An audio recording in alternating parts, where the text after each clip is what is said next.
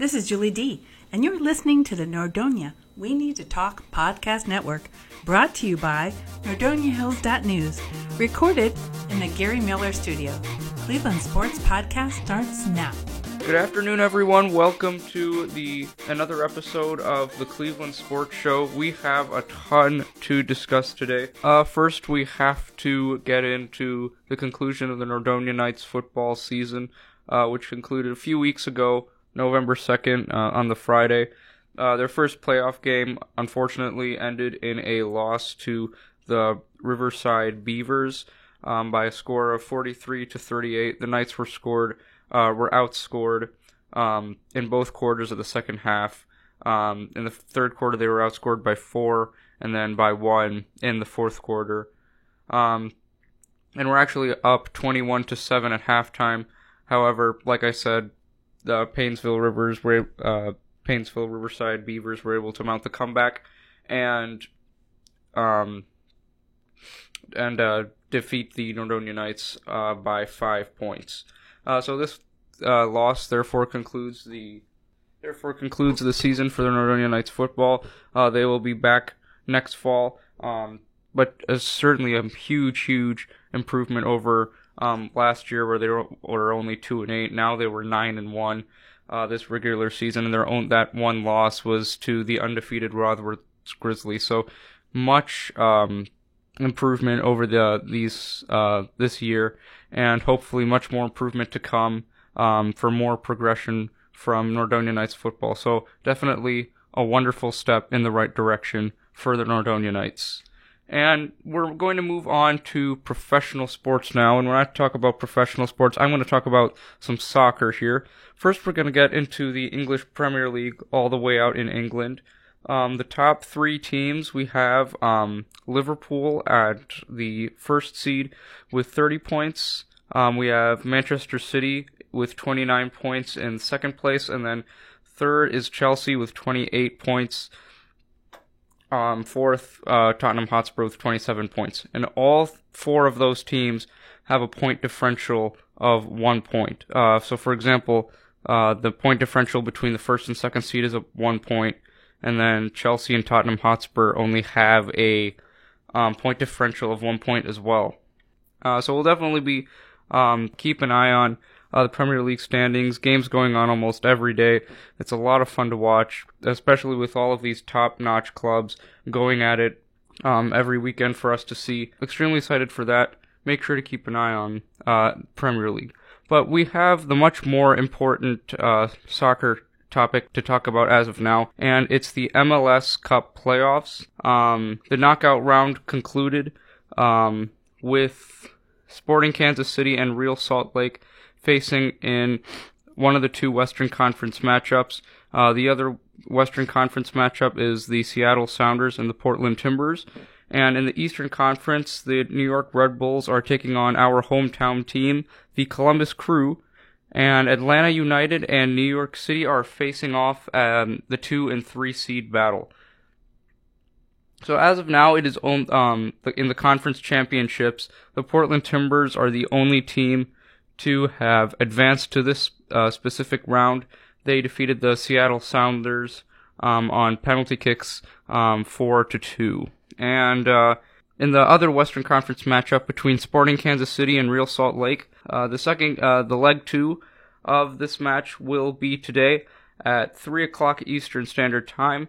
The last leg was a draw 1-1. So whoever wins this game essentially moves on to the next round to face the Portland Timbers, and the leg 1 of that game will be November 25th on a Sunday. Going back to the Eastern Conference with the Columbus Crew, the Crew lead the first leg by winning that game 1-0, and leg 2 will be today at 7:30. So if the Columbus Crew are able to win this game, they will move on to the Eastern Finals of the MLS. And they will take on either Atlanta United or New York City. And Atlanta United lead the first leg 1-0. And will face New York City today at 5:30. So definitely so much going on in MLS soccer. Stay tuned for that. Like I said, the final will be on December 8th, we have all of these one of the top teams, as we in the previous podcast, these were the top teams that I was always listing off every week. So stay tuned for what's going on over there in the MLS. Some great soccer going on, and now is the time that we get into the NBA talk, and so much NBA news has aroused in these last few days, especially with the trades of Jimmy Butler and the continuous turmoil from the Cavaliers. And that's what I'm actually going to get into now, just how horrible the Cavaliers have continued to be throughout this week. I don't know if you remember that. Remember that one podcast where Brady and I were just taking the Cavs apart and just dissecting how just horrendous and humiliating they've been through the season. Guess how many games they've won from that point to now?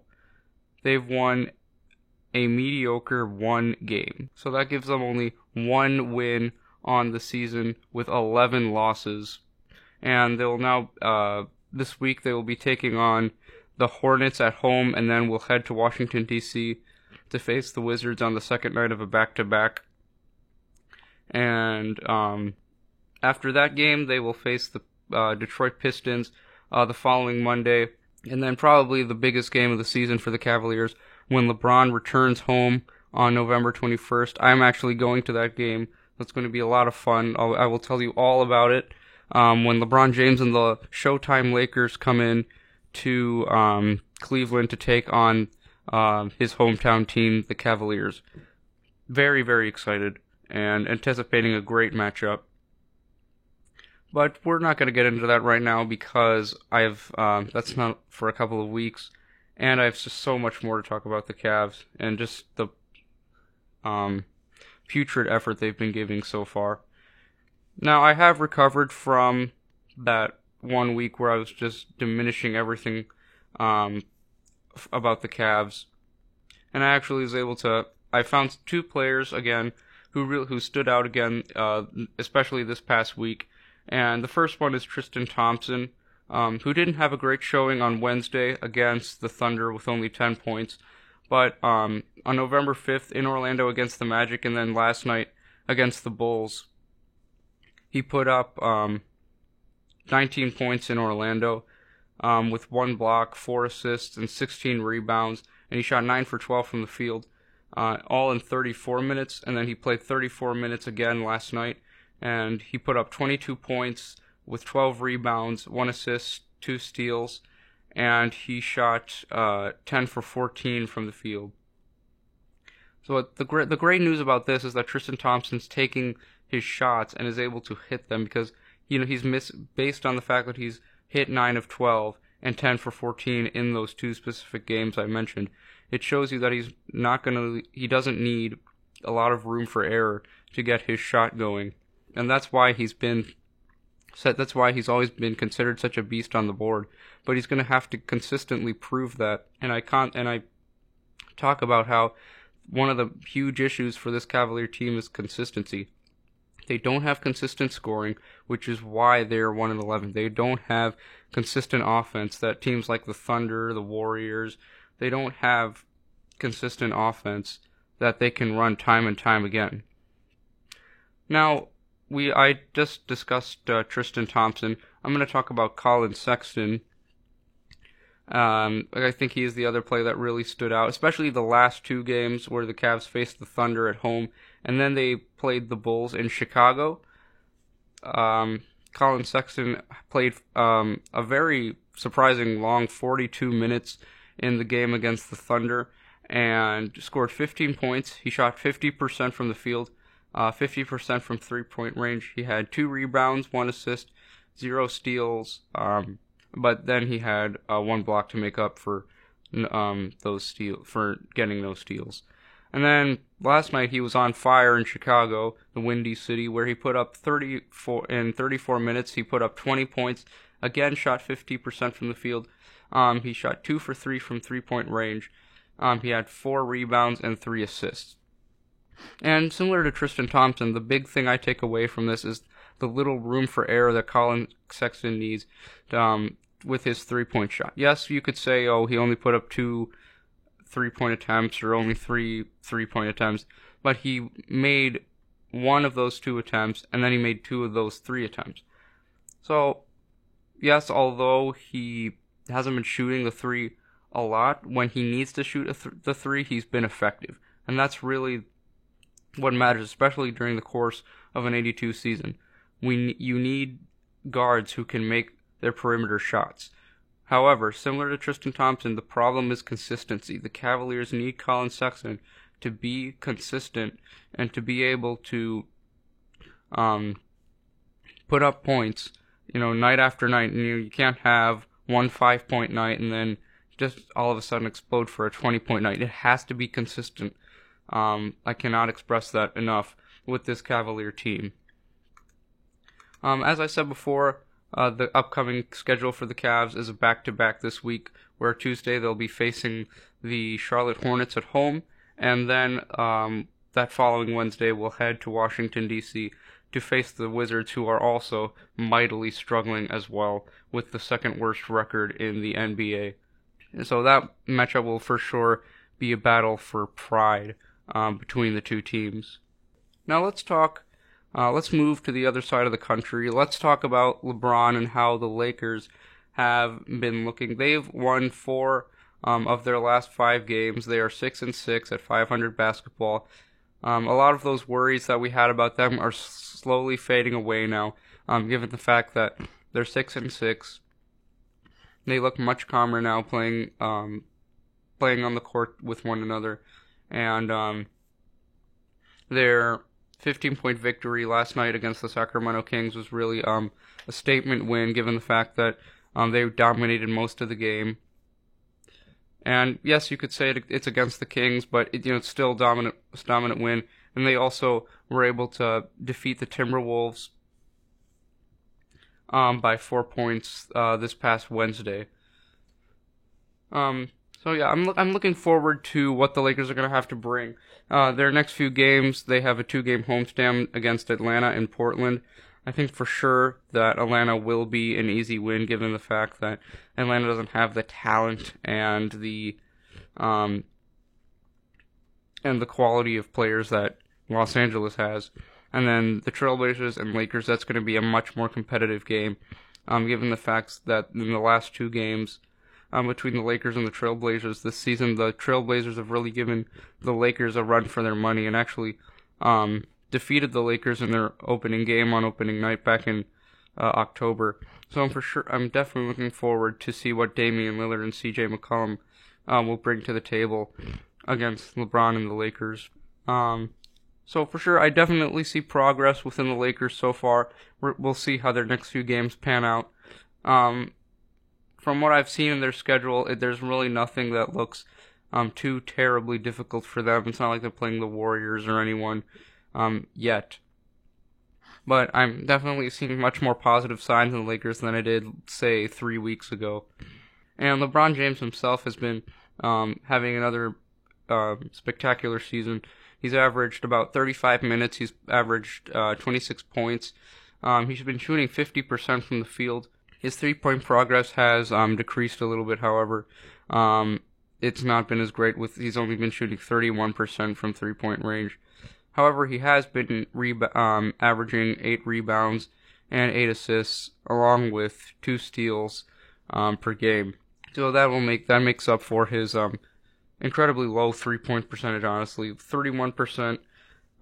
That's what I question about LeBron James and what he brings to the table for this Laker team, because we already know that they don't have a lot of shooting prowess. And given that LeBron, their best player, is only shooting 31%, I'm not asking him to be the best shooter on the team or anything, but if the Lakers want to have a chance to be able to compete, especially later on in the Western Conference, then they're going to need to be able to have more consistency from the perimeter. And I think LeBron James really needs to be one of the key factors in establishing that. And now, moving on from the Lakers, we have a huge trade that occurred yesterday afternoon between the Minnesota Timberwolves and the Philadelphia 76ers. The Minnesota Timberwolves traded Jimmy Butler for Robert Covington, Dario Saric, and a 2022 draft pick. Now we could always think about who won this trade, who lost this trade. I'll be 100% honest with you. As much as I think Philly won this trade, you could also look back to Minnesota and see, now that they have Robert Covington, now that they have Dario Saric, along with Andrew Wiggins, Karl Anthony Towns, and Derrick Rose, who's, least to say, has had a great season so far, especially with that 50-point game he had a couple of weeks ago. The Timberwolves still, I think, can cause some damage and make some noise in the Western Conference. And their chemistry issues will not be as severe as they were when Butler was there, because we all know the drama that was occurring almost every day with him and the Timberwolves. So that's going to be one positive that Minnesota will have. They won't be suffering with those chemistry issues anymore. And the Philadelphia 76ers now have one more elite guard at their side. They already have Ben Simmons. They already have J.J. Redick. Now with Jimmy Butler, along with Joel Embiid, I think this team really has a chance to compete with both the Celtics and the Raptors in the East. I'm not gonna, because I'm not going to give them a ton of credit as of now. I have to see how they play first, because we never know how this could work. Look at the Houston Rockets this year. We're gonna get to them in a bit here too, but on paper they really look like a team who can compete with almost anyone in the league. One problem I do see happening though for the 76ers is the roster spot, because Ben Simmons is associated with the point guard position. Then we have J.J. Redick is the starting shooting guard. So I'm wondering, is J.J. Redick going to have to come off the bench? Because I don't think Jimmy Butler himself is going to be coming off the bench. That really would not make much sense. So what's most likely going to happen is J.J. Redick's going to have to come off the bench, or Butler will have to play some kind of forward position, given the fact that the Sixers did lose a quality player in Robert Covington and another bench player in Dario Saric at their disposal. So yeah, for sure, I definitely think that the Sixers, really especially after the unproductive offseason that they had, really not improving very much. In fact, maybe getting a little bit worse. This really rejuvenates probably the Sixers' spirit, and especially the fact that they were not playing up to par with the standards that many people had for them for this upcoming season. Now, given the fact that they have Jimmy Butler, who's averaged 36 minutes, 21 points, he's shooting 47% from the field and 38% from three-point range. This is someone who also averages 4 assists and 5 rebounds. I think this definitely is going to be a huge boost for Philadelphia, given the fact that they have stars in Joel Embiid and Ben Simmons as well. Now, speaking of the Eastern Conference, we're going to get to the Boston Celtics, and as disappointed as I am with the Cavaliers and just how humiliating and embarrassing they've been so far this season, I really am I'm very concerned with, I'm very concerned with how the Boston Celtics have been playing as of late. They played the Phoenix Suns this past Thursday, and were just getting destroyed. They were outscored 13-32 in the first quarter, and actually had to come back. And miraculously, they came back from 22 points and won the game in overtime by 7 points. Now, yes, a win is a win, you could say, but this is the Phoenix Suns, who are currently 2-9. These are the Phoenix Suns are one of the worst teams in basketball. And a team with the caliber of the Boston Celtics have to win those games convincingly. They can't force those games to go into overtime. They can't, rely on Kyrie Irving's 39 points to for him to save the day. This really should have been a game where Kyrie Irving didn't play, and the Celtics should have still won handedly. That's, I think, how bad the Suns are.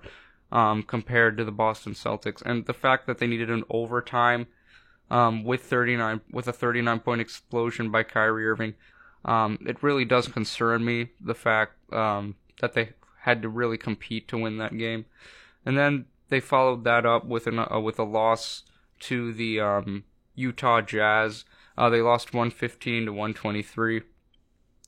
Again, the Celtics were down 20, and then in the fourth quarter cut the lead to four separate times, and still we're just not able to get it done defensively, which leads them now to a 7-5 record overall. They face the Portland Trail Blazers tonight, and I will be 100% honest with you. The scheme that the Boston Celtics are using, which is go down, especially in these last two games, which has been go down, by a significant amount early, and then claw your way back in the fourth quarter, and then make it a game towards the final minutes of the actual match. That's really not how you play basketball, and I don't understand.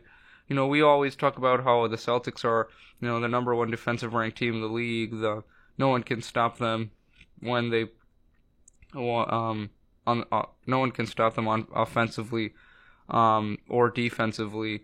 But the fact that on Friday against Utah they cut the lead to four separate times, and you're telling me that each of those 4 times they couldn't get one stop and one score. I mean, this is the team that we expect to get to the finals against most likely the Warriors.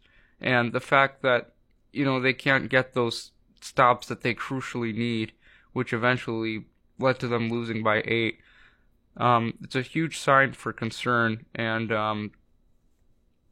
Kyrie Irving obviously is frustrated as well, given the fact that after the Celtics lost to the Nuggets, he threw the ball in the crowd, therefore receiving a $25,000 fine.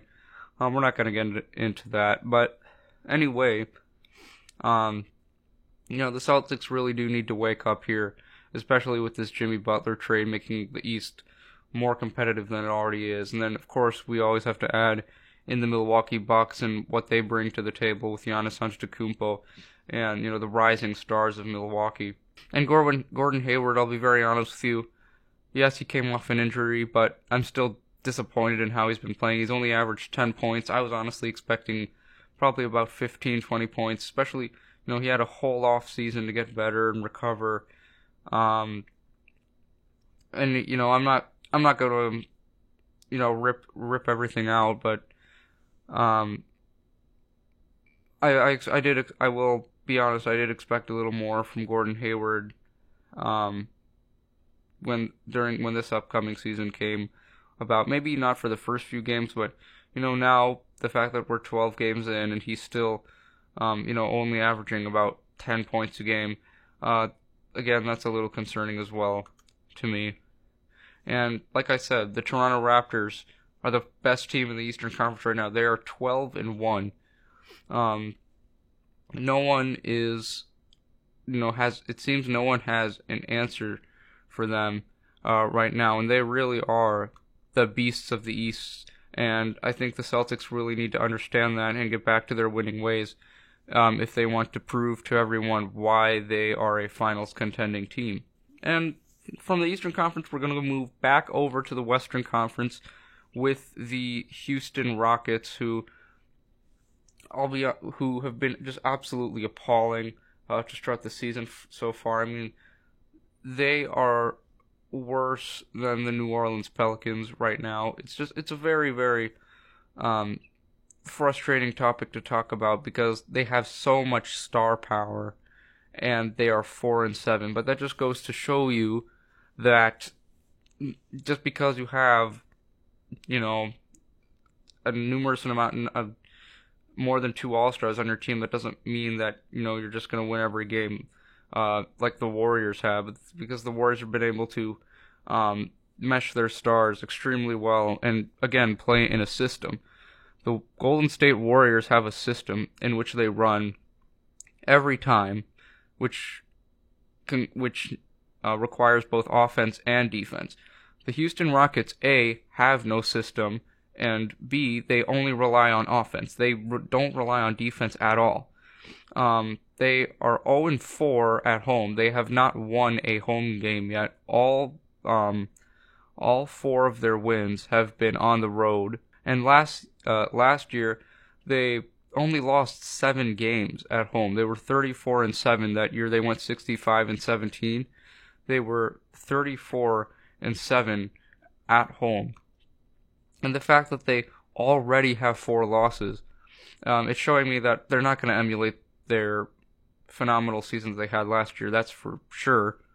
But it shows me that when it comes to home court advantage, that's really not the case with the Houston Rockets here. And, Carmelo Anthony, I thought that he and Chris Paul were able to, given the friendship that they have, I thought the chemistry really was going to work. I really was giving out a lot of hope for the Houston Rockets to, like I said, emulate the season they had last year. But Carmelo Anthony has only, if we look at his stats here, he's only been averaging 13 points. He's shooting 33% from 3-point range and 33% for a Houston Rocket whose overall goal is to shoot the 3-pointer, and that's their main style of offense for the Houston Rockets. He's only shooting 40% from the field. And it really, you might be asking, well, how does that really affect the team? It really is bringing the team down. I mean, James Harden is still putting up his numbers. He's averaging about 24 points. That is a little less than his MVP season, but he's still demonstrating his stats once again. And then Chris Paul, who really is the emotional leader of the team, hasn't been playing his best basketball for sure. These last 3 games in Indiana, at Oklahoma City, and at San Antonio, he's only scored 9, 10, and 13 points. And we know that Chris Paul is a very gifted offensive player, and he really showcased his talents last year with the Houston Rockets. So I for sure expect more from him as the season progresses. And I think the Rockets will make the playoffs, but what I am worried about is just what seed they will finish in, because we know how competitive the West is, especially last year, where if you lost a game last year, you could fall down a few spots. And if the Rockets keep this up, they will most likely find themselves in a very, very low playoff seed, maybe not even making the playoffs at all. But given the fact that they have the talent and the heart of both James Harden and Chris Paul, I think that they will be able to make it through. But I don't think that they will have the success and the victorious sensations that they had last year. And actually, Stephen A. Smith of ESPN talked about it a few days ago. He talked about how the Rockets are playing like they essentially have given up. That their loss to the Warriors last year was really their only chance to win a championship, and now that they've lost that series, they're really playing like they're walking with their heads down, with just no confidence, no velour, no sign of really grit or determination, and it really is frustrating to see that, especially the fact that James Harden is the reigning MVP, and Chris Paul is doing everything that he can, but I think Carmelo Anthony really does compromise them defensively. And for the Rockets, their next few games will be today. They will face the Indiana Pacers at home, and then they head off to Denver to take on the Red Hot Nuggets, and then this upcoming Thursday is a huge game for Houston, where the Golden State Warriors will come to town, which will be a Western Conference Final rematch. I'll be honest with you, I think the Warriors, it's going to be an easy win for them, given just how dominant they've been this season, apart from that terrible loss to the Milwaukee Bucks. But in the end, I really don't think that's going to matter to them, given the fact that they have their eyes set on a three-peat. But yeah, back to the Rockets. I don't really see how you can expect to be the best in the West have a record of 4-7 and just not play any defense at all.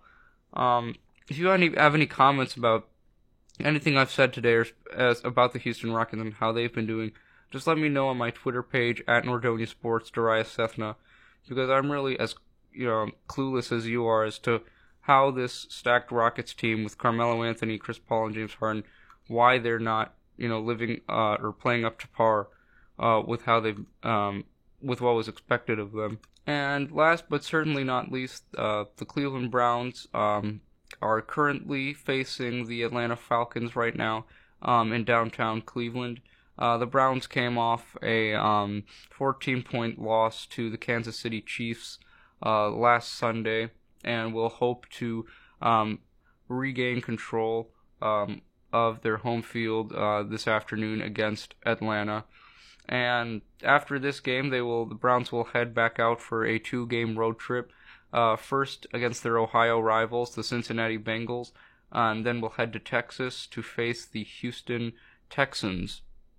And a very interesting stat I found on both the Browns' opponents for these next 2 weeks. First, for the Bengals, is that they're second in the AFC North behind the Pittsburgh Steelers, but they also they have not lost at home yet. They are 3-1-0 at home, and then similar for the Houston Texans, they are first in the AFC South, and they've won 6 straight, and they are 3-1-0 at home.